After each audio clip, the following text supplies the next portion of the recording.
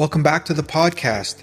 This week, Dwayne chats with Alkira's William Collins on tackling hybrid multi-cloud networking.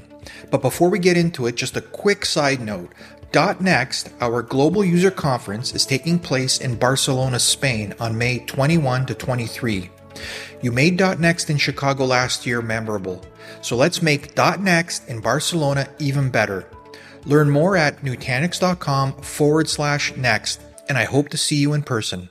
Now let's join the conversation.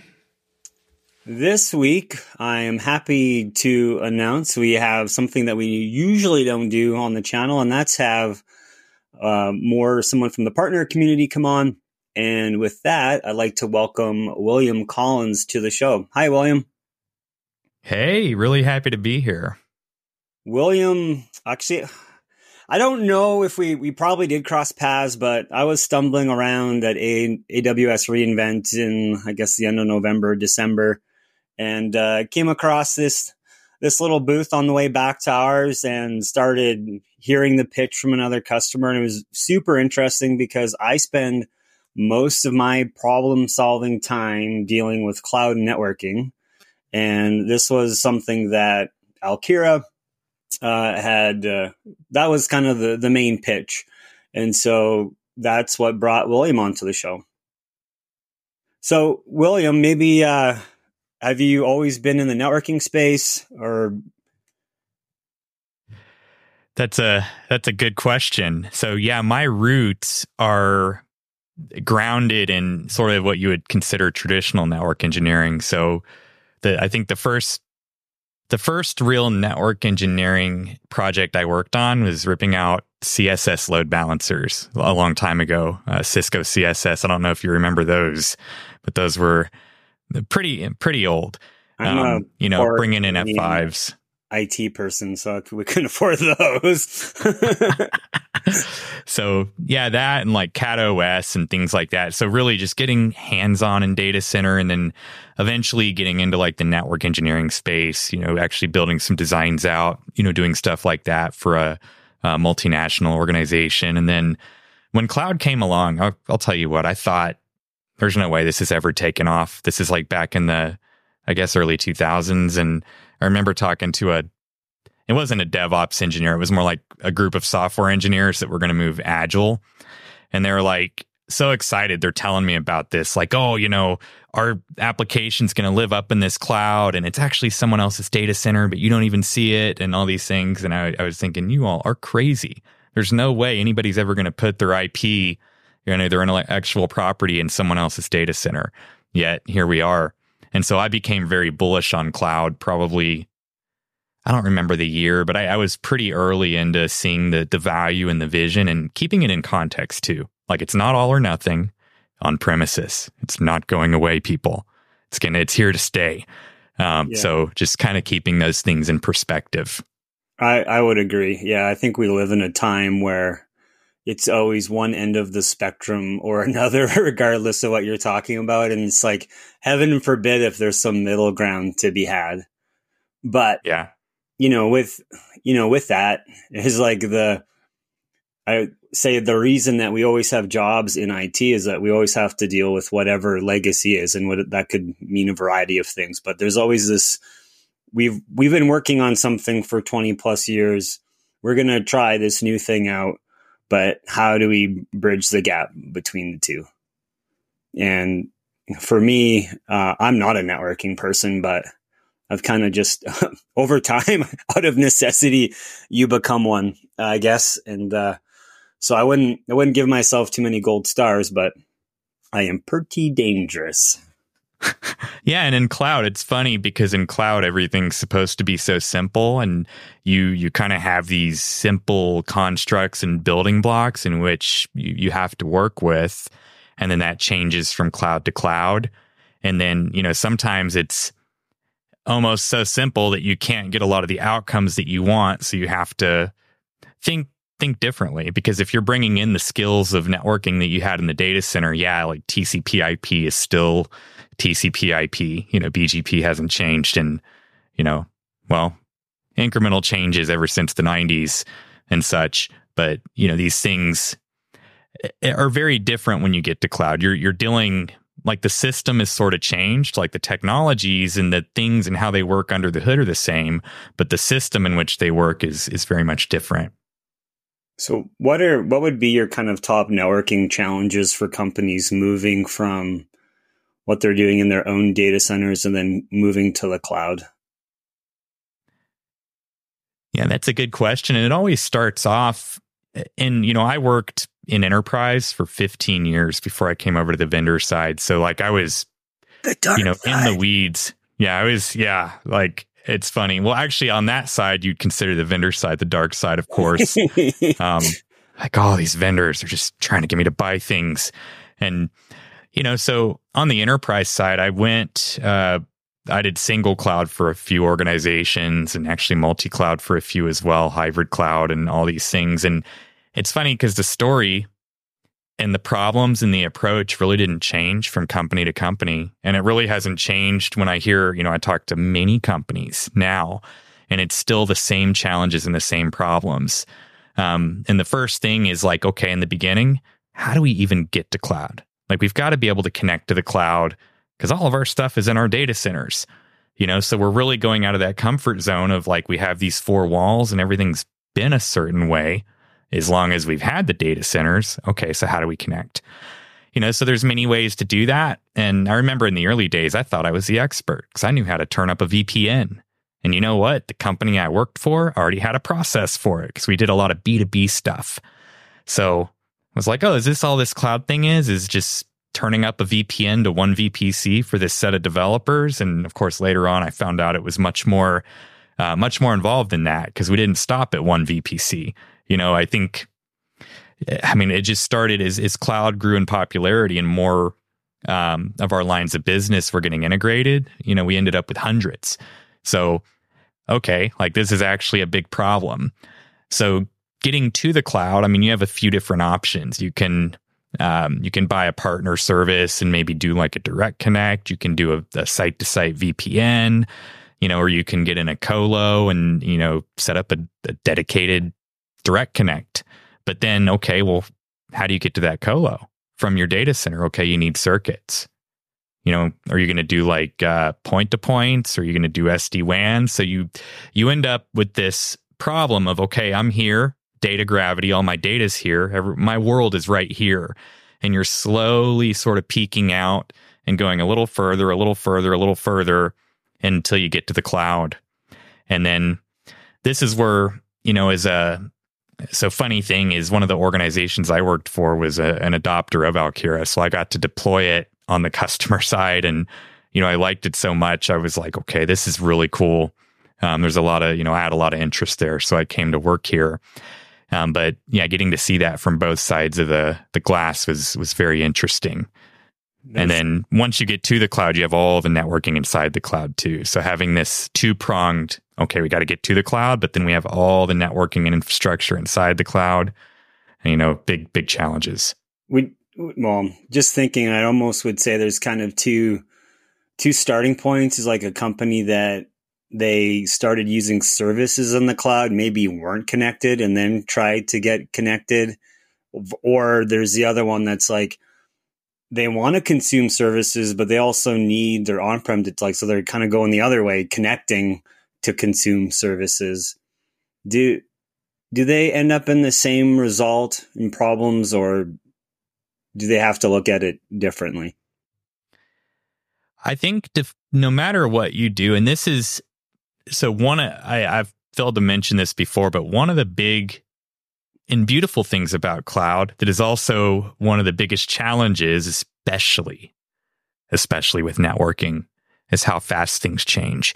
So I remember when I first started connecting, data centers to the cloud, all that really, you had to work with was like a site-to-site VPN. And then eventually they came out and it's like, okay, you're going to use direct connects. You're going to, do this colo thing. And then, okay, now we have, a transit VPC inside AWS. So as more time went on, the more of those constructs that were on the customer side, maybe in the form of physical hardware, circuits, and all these things, shifted inside the cloud until, like AWS now, they had transit VPC and then transit gateway. And then from Transit Gateway, they brought in Cloud WAN. And now they have VPC Lattice. So they're releasing all these services that have been sort of cloudified to sort of make it, you know, a little easier for customers. But no matter what, and this is the same problem with technology, as long as I've worked in technology, you have these disparate architectures. You have all these, I'd say, compartments of brownfield goodness that are just kind of sprinkled around everywhere. And you've got to consider brownfield with a lot of the stuff you do. So the more you evolve in cloud, the more of these like brownfield things come up. So then what companies end up doing is they go back and they say, look, we really need to focus on architecture. We really need to go back to the basics and really focus on architecture, how changes are getting made, how decisions are getting made, and, you know, build an architecture that's going to meet us like where we're at today, but also allow us to scale and integrate new things in over time. That makes sense. Yeah, that actually gets me thinking of like the most common problem I see, because we have a lot of DR use cases going into the public cloud. It's like, I got connected to the cloud.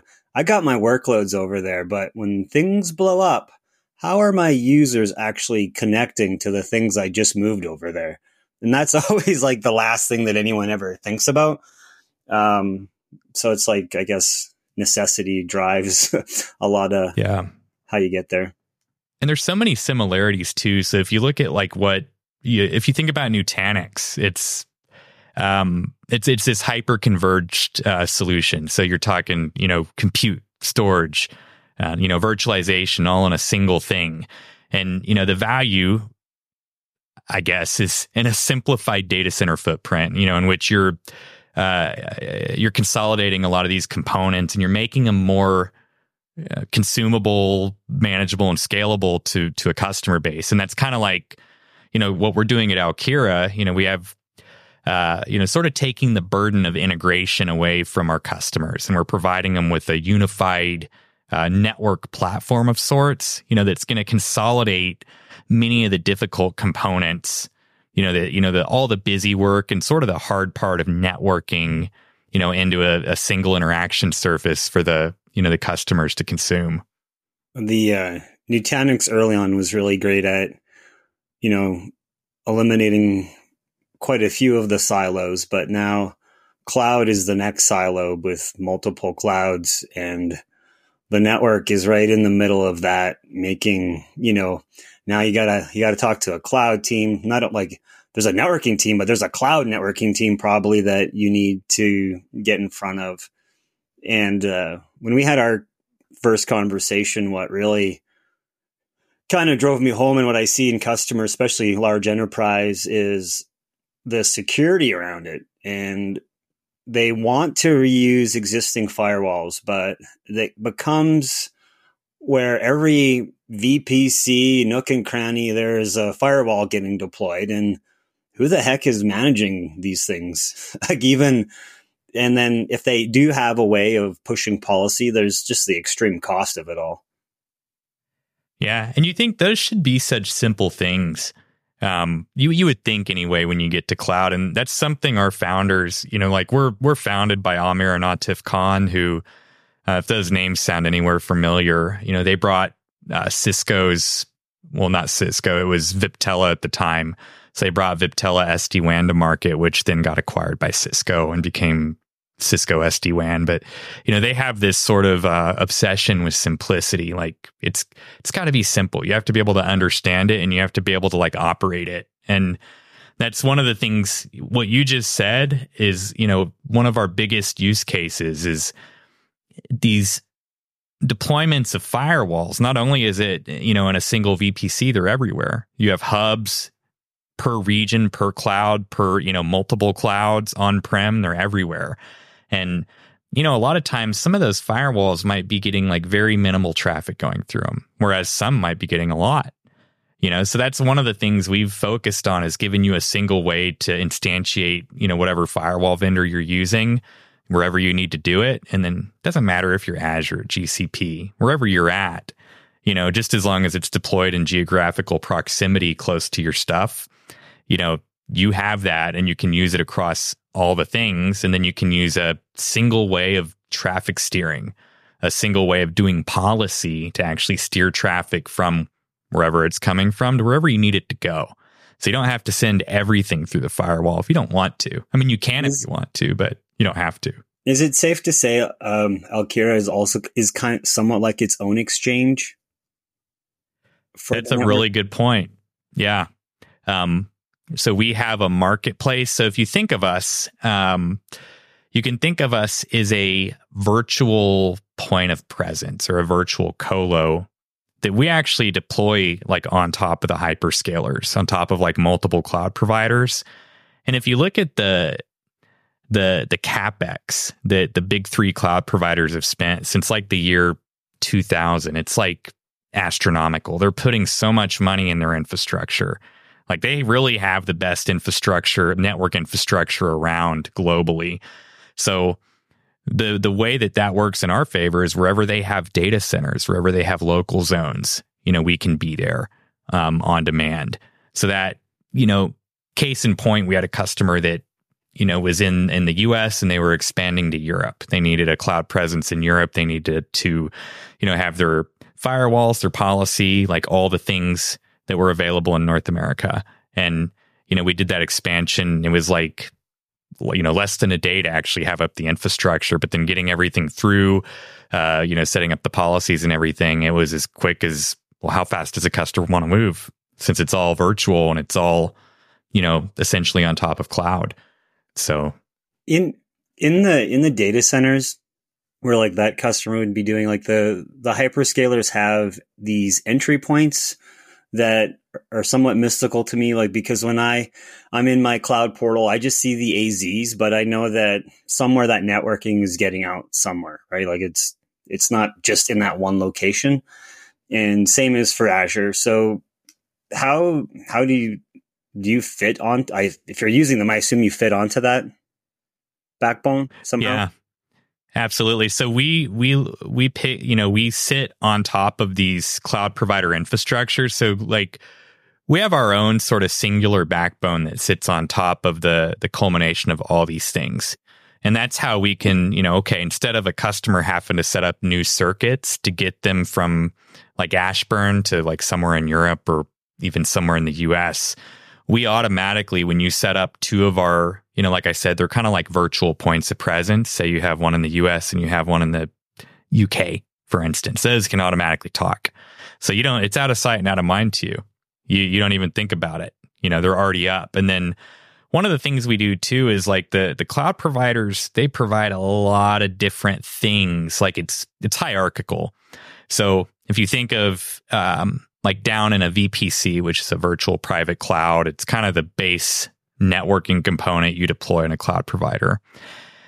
Within that, you have availability zones, like you said. And these availability zones are actually, if you think about high availability in a data center, you have two routers or two switches or two clusters of something.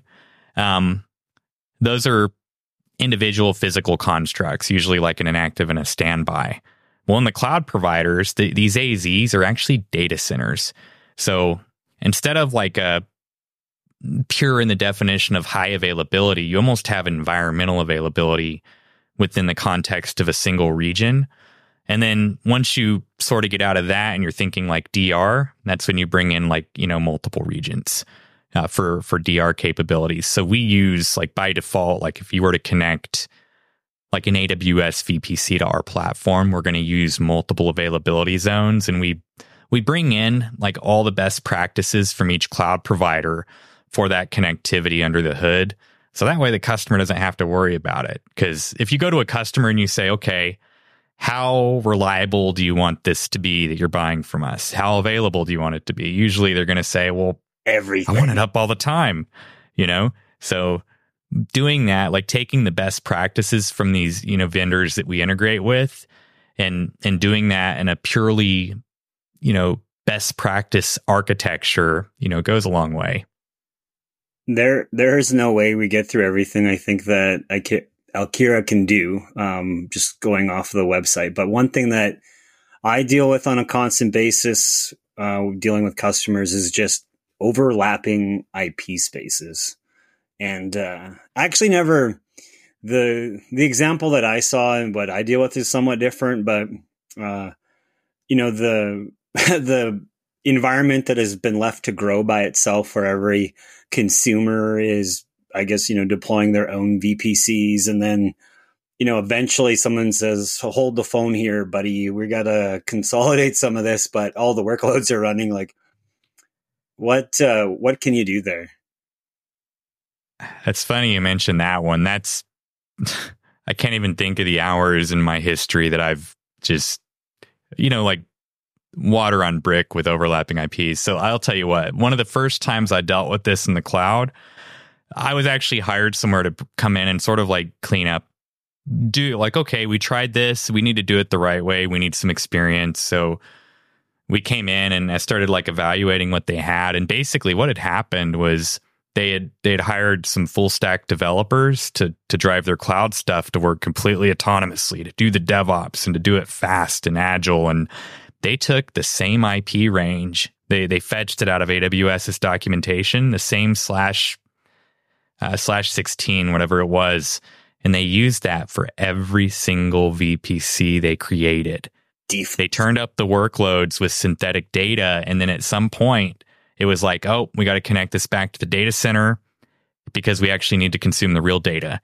And well, guess what? It's funny because the way that I explained it to this team was like, look, IP address is like, what if I tried to call you all right now and you had the same phone number? Is that going to work or is that not going to work? And they just laughed at me. And I was like, well, this is the same thing as putting the same IP range on everything. You just... I give my phone. I just give Angelo's phone number out to everybody. So I kind of he deals with it, not me. But that's a really good tactical approach right there. I dig it. But yeah, like that's a huge problem. I mean, it's problem really everywhere that I've seen, and we handle that a little bit differently. Like we understand that we're going to have some companies that have that problem, and we have a really unique way of doing. If you want to do natting. We have we call it an intent-based policy engine because everything has to be intent-based, but it really is a truly unique, like the way we do policy, we have it sort of in a few different buckets. So we have like a traffic steering policy to say, okay, I have this, I'm going to peel off this thing, and I only want this thing to be able to talk to this thing over here. Oh, do I want to send it through a firewall? Okay, I'll do that. Or if I don't, then I won't. But if I want to send it through a firewall, I just have to add a little tag saying what the name of the firewall service is. That's it. And so we also have routing policy because you can't, for us, the network is the network.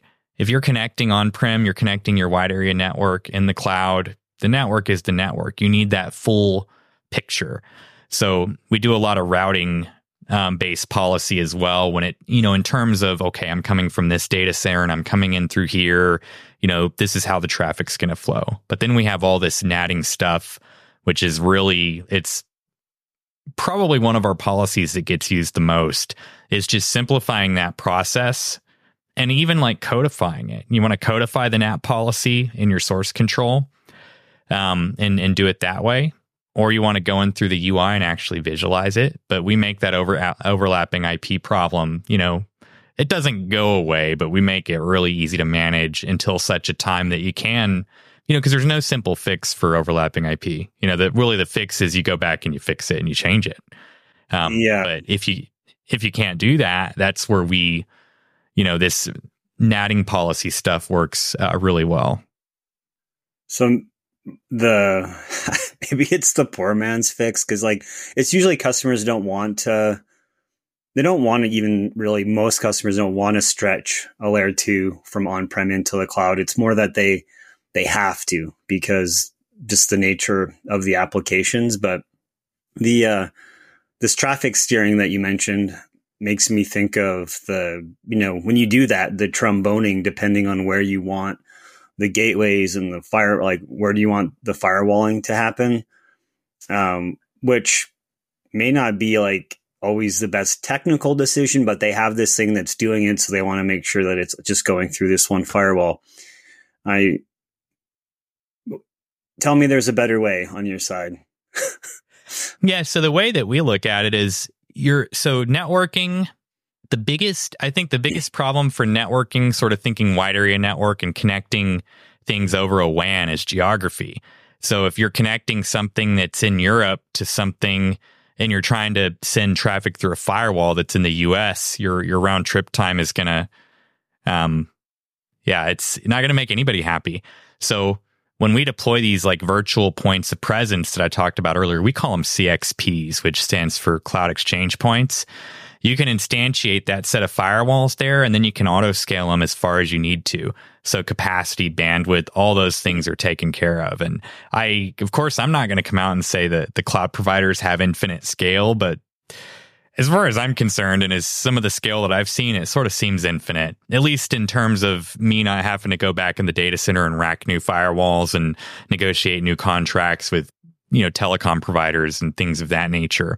So the way that we recommend doing it is, where your biggest pockets of users are.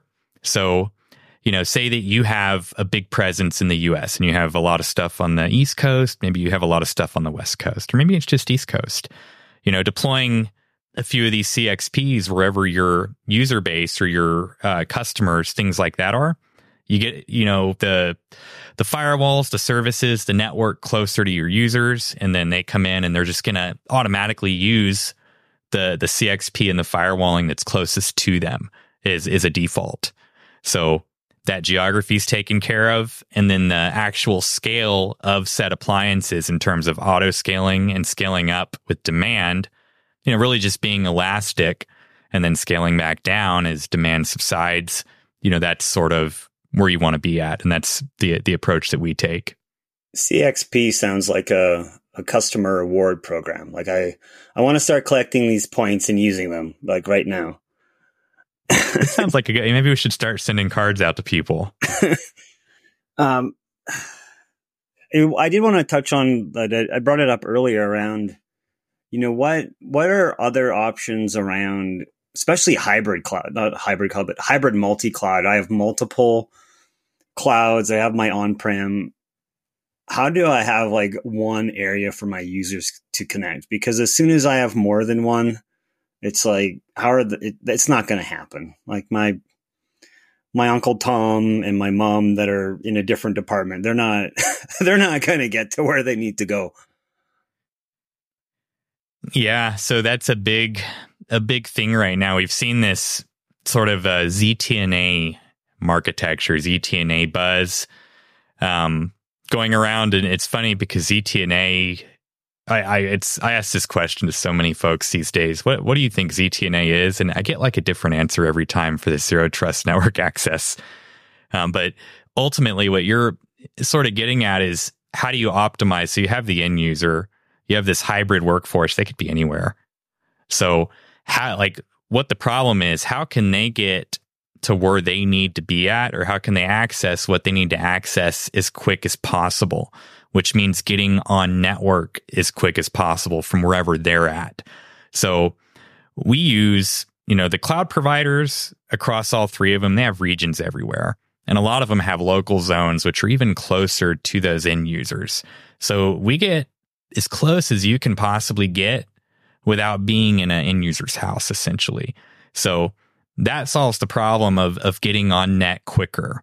And then we have different parts of our product. Like we have something called IFA, which is internet facing applications. We have different stuff, for things that are coming and ingressing into the platform towards, your traditional data centers, towards cloud workloads, and, sort of like a policy engine that says, hey, this user's coming in, this user is accessing things that are part of this group, and we're going to say, okay, that's all that user can access. And our policy engine is actually global in scope. So this makes it a lot easier. So you're not defining different sets of policies on like a per cloud or per region or per this basis. You're building that policy once, and then under the hood, we're taking care of all that. So you're defining what you need to happen, and then the network then becomes a utility, not something that you have to fuss with constantly and keep re-architecting and, crossing your fingers when you go into a change window because you might take something down or miss a BGP route, and then you have an outage. And then, the organization's like, nope, William's not making any more changes. He took down this, this site or this service. So that's how we look at it. Even the word utility is kind of a bad word these days when it gets to be minus 50 and you got to pay the utility bill. But but that yours sounds way better, I must say. So as I mentioned, we're not going to hit everything I think that Akira can do today, but like a last parting window, I guess. Is there anything that you'd want to add, like something that's really core that we maybe missed out on? Yeah, I mean, I think that, at the end of the day, if you're a big enterprise, you're never going to be locked into a single vendor.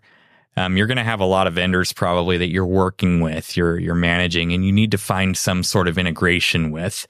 And, that's where, thinking about your future, thinking about like purely from an architecture perspective, going that direction of like best of breed. Like if Nutanix is best at doing this, okay, we're going to use Nutanix, but we also have this other thing over here we're going to use because it's better at that. And then we have, maybe Alkira over here that's doing our, really building a consistent network across all of these things. So, I think the challenge that a lot of companies are going to be faced with these days is really that vendor selection and how do you vet those vendors? How do you evaluate them? And one of the things about being a purely software-based play with us is, hey, we don't have to ship anything to your data center. We don't have to ship anything anywhere. You can just sign up and do a POC and, evaluate it, see for yourself. And then, hey, if you like it, you start paying and you start consuming. That's the beauty of an as-a-service platform. So the barrier to entry and the barrier to evaluation is really, really small. And that's what I always like. Don't take my word for anything. I know that when I was on the enterprise side, I didn't take anybody's word for anything. I'd have to try it and vet it and actually look at it, use it. And that's what I recommend a lot of times is come and use us. We stand behind it and, hey, I think if it doesn't work for you, we part ways. Yeah. Well, today, I think the reality is that nothing is forever. So even if you think you're only a, Cloud A shop, well, next month you might be looking around Cloud B, and even on the on-prem side, lots of recent news that's causing people to look and shift possibly. So, anytime that you can give yourself some wiggle room will bode well for the longevity of your business and in part your career. Yeah, absolutely. Just being flexible. Let's be flexible for the customer. That's it. Well, William, it was a blast having you on. I hope the listeners got a little feel of what they can expect on the cloud networking side before they get too trenched in. So thanks again, and look forward to the next one. Absolutely. Thanks for having me on. Thanks for listening to the Nutanix Community Podcast. For free resources and materials, head over to next.nutanix.com. So with that, from your friends here at Nutanix, have a great week.